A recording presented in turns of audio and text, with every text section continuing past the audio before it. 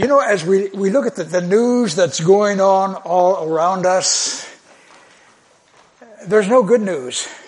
You turn on the radio, you turn on the TV, or whatever source you use to obtain your news, and there's nothing there that is exalting. It's all depressing.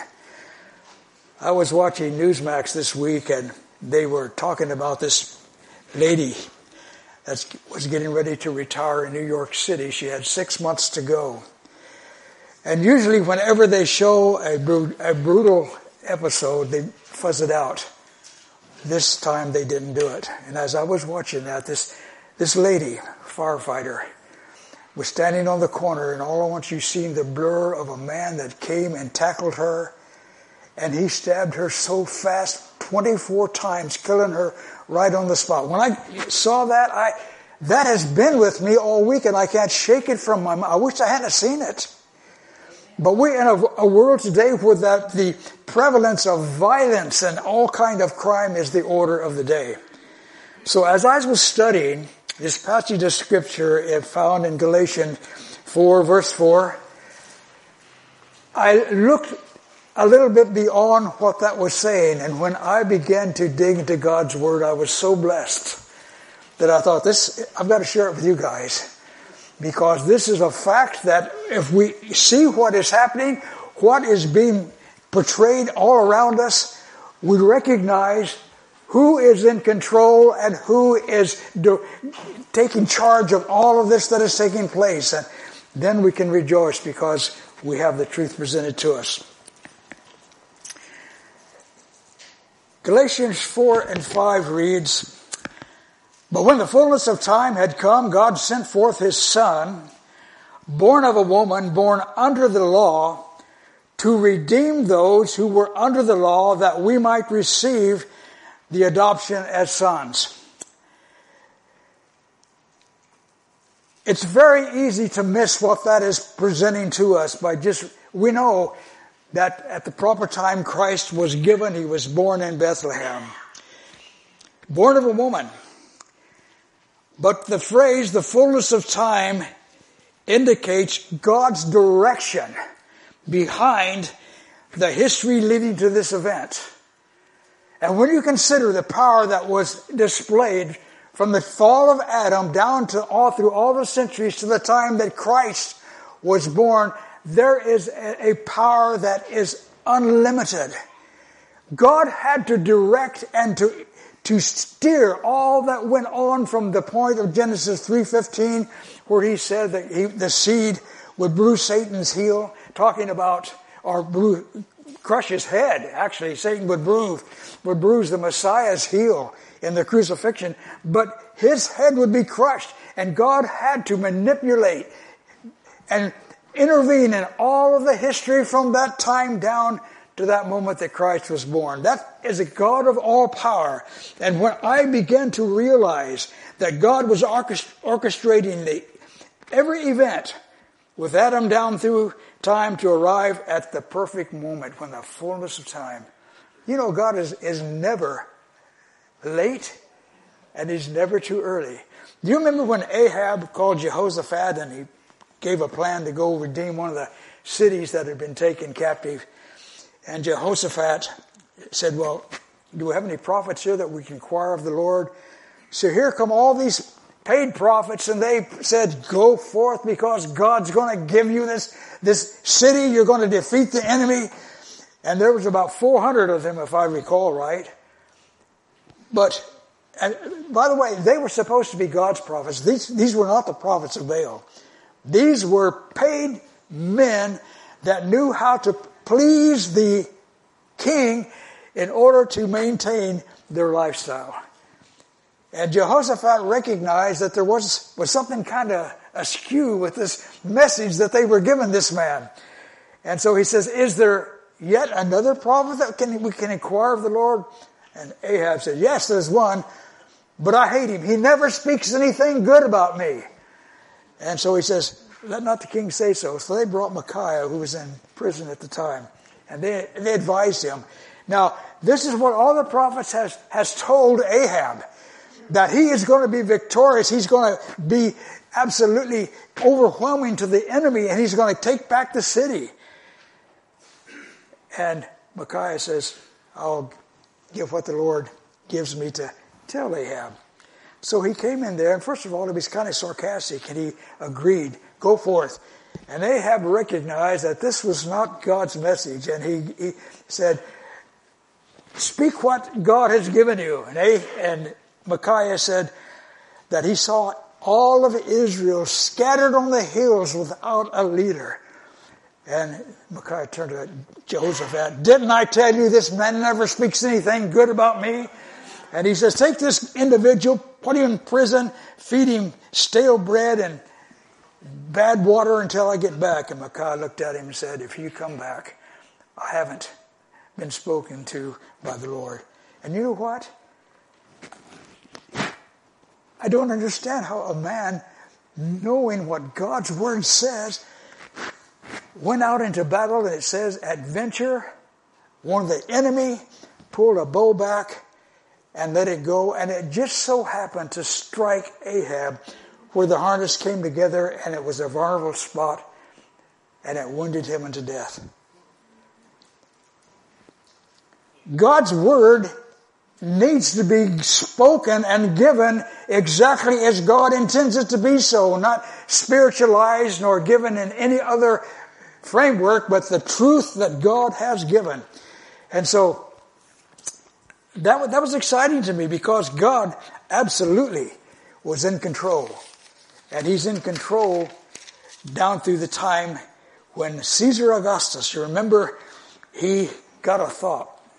You know, we're going to have a lot of money in Rome, and so we need to have a registration throughout the then known world that we might have an income through the tax from each individual. You know, he thought he came up with that idea.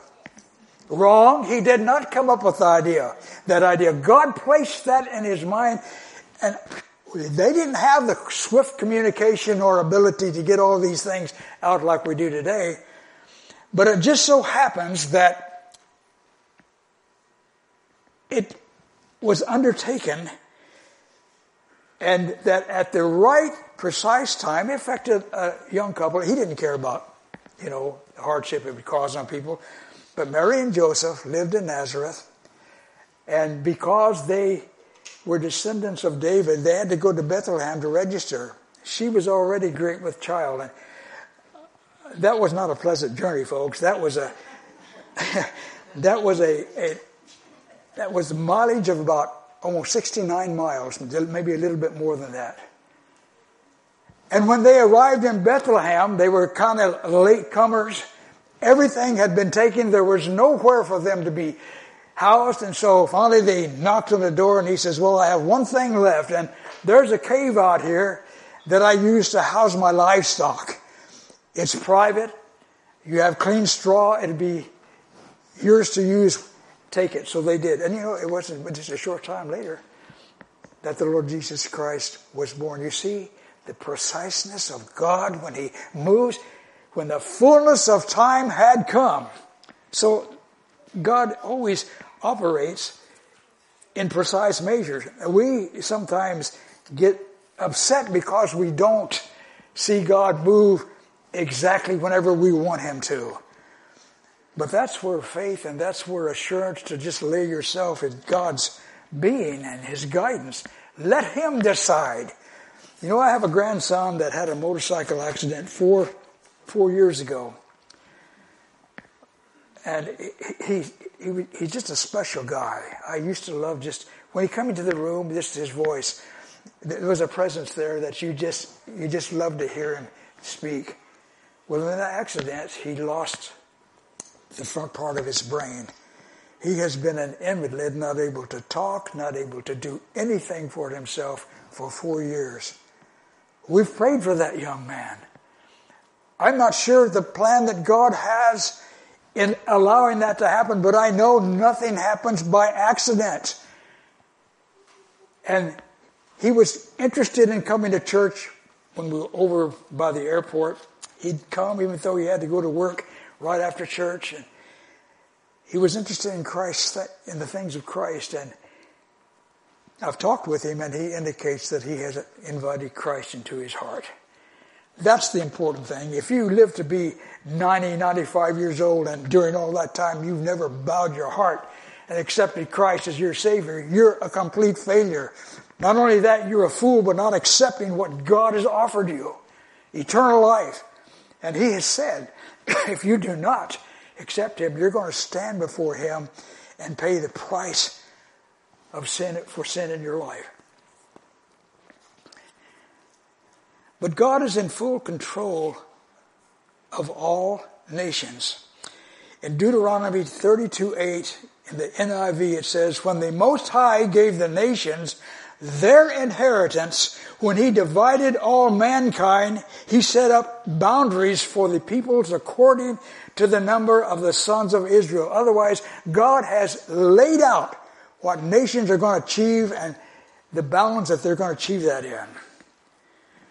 Job 12:23, the Amplified Bible, it says, he makes nations great and he destroys them. He enlarges nations and then straightens and shrinks them again and leads them away captive. You know, with all you hear on the news today, Putin, he's going to do this. And the little, as Trump would call him, little rocket man in North Korea, he's going to do this. He's got the atomic bomb. He's got rockets now. And I was listening to Klaus Schwab, Bill Gates, and some of these other financial elites that was at the World Finance Forum not long ago.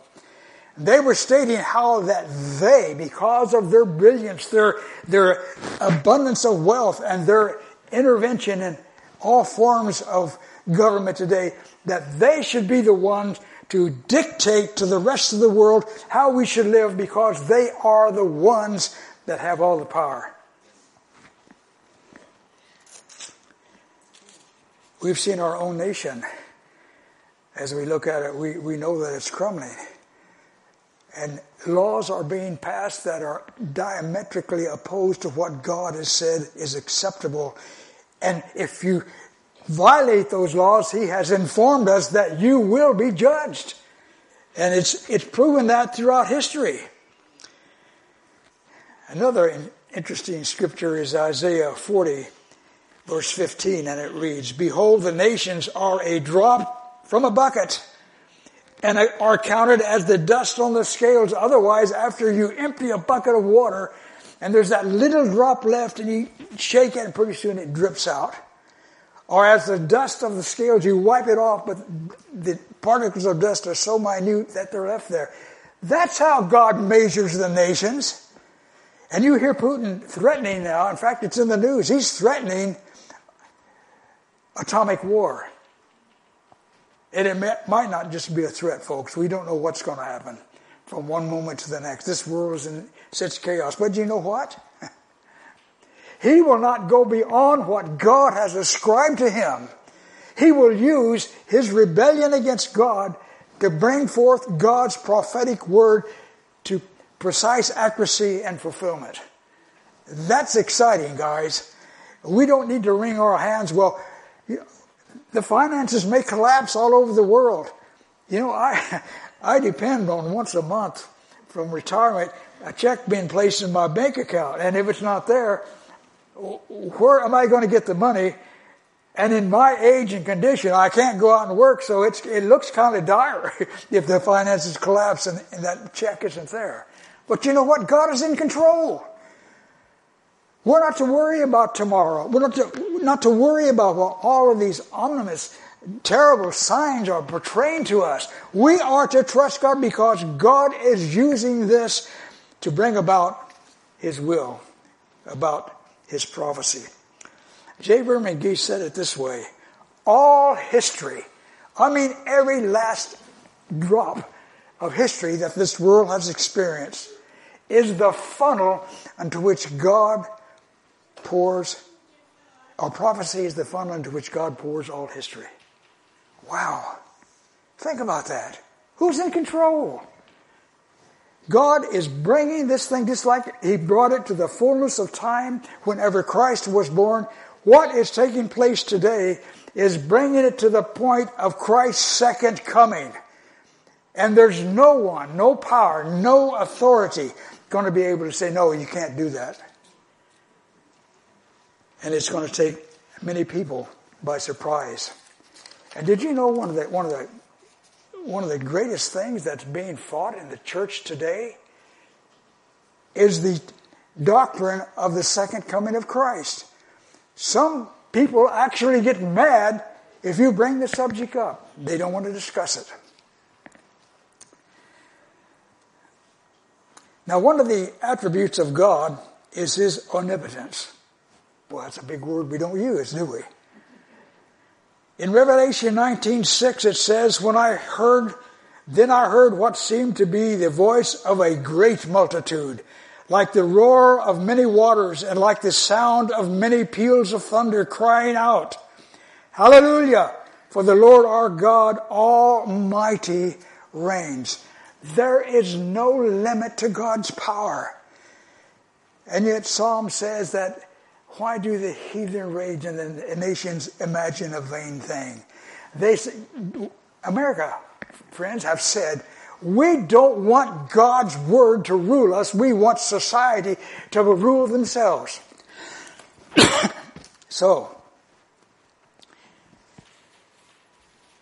But it says that God is all omnipotent. He has power that nothing can resist. Dr. William Graham Scroggie, I'm not sure I'm saying that brother's last name, he said this, Christ is the focal fact of history, and all history before him, listen to this, was a preparation for his first advent. Everything that took place was in preparation for his first advent. Then he says, all history since he came has been a preparation for his second advent. You know what? That's what we're expecting as God's people. We're not looking for the Antichrist. We know a world government's coming. They've already got the groundwork and they've got it all laid out and planned. That there's going to be a world government, and we're not going to be here, folks. In fact, that world government cannot come into existence until the church is taken out of the way. It says that he will let until he is taken out of the way, meaning that the church taken out of the way and the Holy Spirit working through the church is holding back this world government. But it's all in their plans. They're going to get it. God's going to let them have it because it's according to His prophetic word. But they can't do it until we are raptured. And we don't know when that's going to be. We don't know. It might be the next second.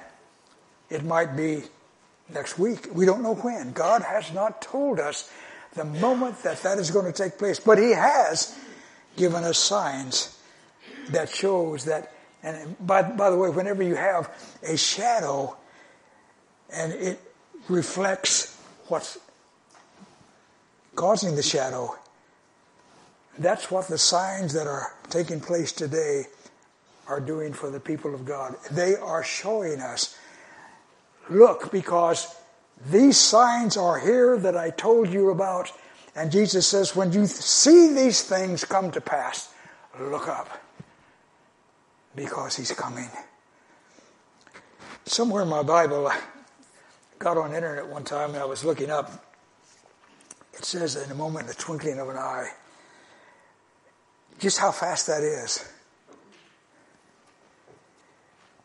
It's in the billionth of a second. It's a quantum figure.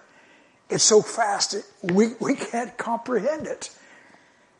And brother, when that happens, you might be going to take a step down from a higher place to a lower, and your feet do not hit that lower deck because you're up there. It's going to be that fast. Daniel chapter 1, verses 1 and 2 is, I think there needs to be a lot of study today on the prophetic writings, because there's a lot of wild speculation. Do you remember back in 1988 when there was that guy that came out and gave you 88 reasons why Christ is going to come at a certain date? He gave a date and time. That didn't come to pass. So he said, I miscalculated. And he came out with another book. You know what? He didn't sell as many the next time as he did the first time. And God says that if a man comes, this is under the law, he says if a man comes and he states a statement saying, this is what God gave me, I'm speaking as his prophet, and if it didn't come to pass, they found him under a pile of rocks because he was destroyed, because he had misrepresented God. Well, we have a lot of people misrepresenting God. But in Daniel chapter 1, verses 1 and 2, in the 3rd year of the reign of Jehoiakim, king of Judah, Nebuchadnezzar, king of Babylon, came to Jerusalem and besieged it, and the Lord gave Jehoiakim, king of Judah, unto his hand, and everything that was there. Notice, it wasn't the power and might of Nebuchadnezzar that brought the victory. It was that God had said, you're found in the balance. You have disobeyed me. You have not humbled yourself. You have shaken your fist in my face just like America is doing today to God. And he says, you're going to pay the price for it. And so it happened. God gave Jehoiakim, king of Judah, unto his hand. It wasn't Nebuchadnezzar's power. It was God that decreed that this was to take place. Now Nebuchadnezzar was brought low during his reign.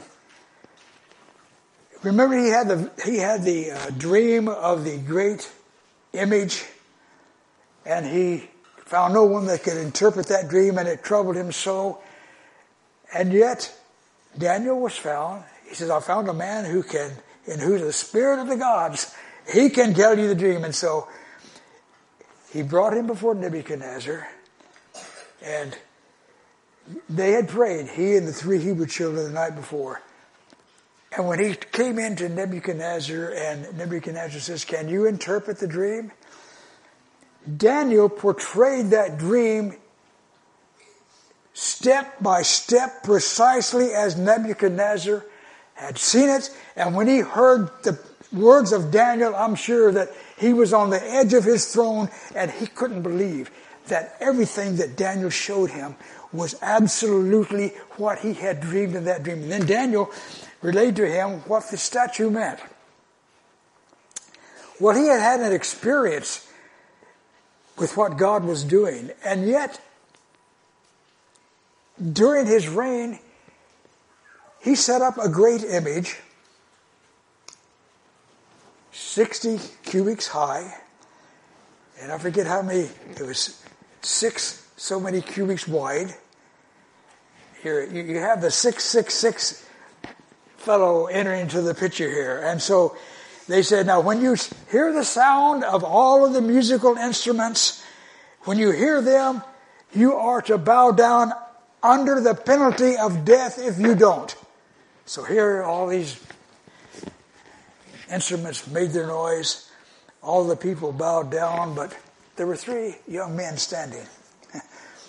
And they couldn't believe it. And so they went and questioned them. You know, we're very lenient here, guys. We want to tell you that maybe you didn't quite understand what the king said. So we're going to do this again. And if you hear the sound of the music and bow down, you will be spared. But if you do not, you're going to be cast that very same hour into a fiery furnace, and you're going to be roasted alive. And so music's all sounded, and his watchman looked, and lo and behold, these 3 young Hebrew children, or men, were standing. And they said, we're not careful to answer you in this matter. They said, if you want to throw us into a fiery furnace, so be it. And if our God wants to deliver us, so be it. He can do it. And so they refused. They were cast into the fiery furnace. It was heated 7 times more than what it was made to be heated. And the military men that took them and threw them in that furnace perished immediately. And then Nebuchadnezzar looked and he said, didn't we throw 3 men inside there? He says, lo, I see 4 men walking around and one looks like a son of God. And so he knew all of that, but Nebuchadnezzar failed to give God the glory. And so, as time went on, Belshazzar, his son, was made king. Belshazzar knew well how God had dealt with his father Nebuchadnezzar. In Daniel 5:18, it tells us God gave Nebuchadnezzar your father kingship and greatness and glory and majesty. And Daniel told Belshazzar, that's when the handwriting on the wall, that's where that came from. He told Belshazzar, you, his son, have not humbled your heart, though you knew all of this. Because of your arrogance and sin, the kingdom is divided and given to the Medes and the Persians. In that very night, the kingdom fell and Darius received the kingdom. God was in control. Nothing was without his sanctions and control. And so the kingdom was divided into the Medes and the Persians, and that was according to the great statue that Nebuchadnezzar had viewed, representing the 4 world kingdoms. Now, why is it important that the Medes and the Persians took control? Because later on it was Cyrus that gave Israel, go back to your homeland. Go back and rebuild the temple. God was preparing this for the coming of Christ. So they went back, they rebuilt the temple. And then, after the Medes and the Persians fell to the Greek nation, Alexander the Great took everything. He was one of the greatest strategists in military warfare that this world's ever seen. And he took control. Well, why is that important? Why did God allow this to happen? Because the Greek language was going to be the known language of the world at the time Christ was born.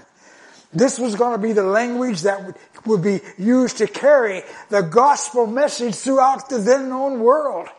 That's why it was important that Greek, or the Grecians, took world dominion. And so, that's what that's the language the disciples used as they went and they spread the good news of the kingdom. And then a 3rd kingdom, or a 4th kingdom. Rome was to be established as a world ruler. You know, we've had men, Napoleon wanted to be the world ruler. Didn't work out. Hitler was going to have the 1,000-year reign of the Third Reich. It didn't work out. It's according to God's timing, and no man can go beyond what God says. This is the point you're going to come up to, and no further, until in my power I give you the ability to do so. So then Rome came, and what was significant about Rome? All the roads that they built throughout the dominion of the Roman Empire were the very roads that the disciples and those that followed Jesus Christ used to take the gospel to the world. All powerful? God is all powerful, and God is just as powerful today. What's going on will be according to his granting these governments the power to establish this world government. God had directed all these events by his almighty power to the perfect timing that's recorded in Galatians 4:4, when the fullness of time, the precise time, God sent forth his Son. And so what we're seeing today, instead of fretting about it, it doesn't do any good to worry about it. But there are people that go to bed at night that they are terrified. They don't know whether they're going to wake up the next day or not. I like what Chuck Smith, pastor at Calvary Chapel in Costa Mesa, said about this whole thing. He said, if they drop an atomic bomb, I hope it's right over my rooftop so I can get there in a hurry. That's how much he feared all this stuff. And you have to be careful. I have to be careful because I get so angry sometimes that I have to repent. It says, be angry and sin not. Well, yeah. But when I hear, and I won't go there. You don't need to hear it and I don't need to say it. But God is taking America and leading her in a direction that's going to be her demise, so that the European countries over there that says the old Roman Empire is going to be revived and the world government will be located in that area. That's what is happening today. So when you see some of the silly, crazy stuff that we're seeing going on in our nation today, it's because God is allowing it. He's getting ready to wipe the slate clean. And I believe we're going down, folks. That's sure a pessimistic view. Well, it might be a pessimistic view, but it's in accordance to what other nations have done and the way that they have gone. And when we, as a nation, have been given the light that we have been given, and they could come up with all this gender-type garbage that's going on, when schools are being forced to teach our young people things that are pornographic, and some of the school boards have got angry because it was being read from the books, this pornography that they're wanting to teach the young kids. You can't say this in this kind of a meeting. When I see that, I know that God's getting ready to do something. And friends, I don't know whether it's going to be the rapture or what we're going to have to go through as God's people. But God said He would never leave us nor forsake us, and so we can count on the fact that whatever God calls us to go through, He will give us the power and ability to be successful, regardless of what they do. So, what an exciting time. And we just want to bow ourselves before God, and let's do that before we have communion this morning as we conclude this. And let's just in our hearts commit ourselves that regardless of what takes place, we pray for the power of the Holy Spirit to enable us to be faithful. Father, we're grateful that your word is yea and amen. And it is truth from the beginning of Genesis to the period in the last word in Revelation. And Father, we ask that as your people, and as we see the dark clouds gathering, that we will be excited and will be lifting our voice for you to give us empowerment to be that light in the darkness that's gathering all around us. Thank you, Father, for your faithfulness. You have never let us down. We might not understand exactly what you're doing, but someday we will. But right now, our place is to have faith that you are working out your will in each one of our lives. And so we just pray today, Father, that you would bless us, and may the knowledge that this fullness of time is being processed right now before our very eyes, and your power is bringing all of these things to pass, that the end might be according to the word that you've given us, and it'll be filled precisely as it's laid out. Thank you, Father, for your love and your mercy to us. We thank you this morning in Jesus' name. Amen.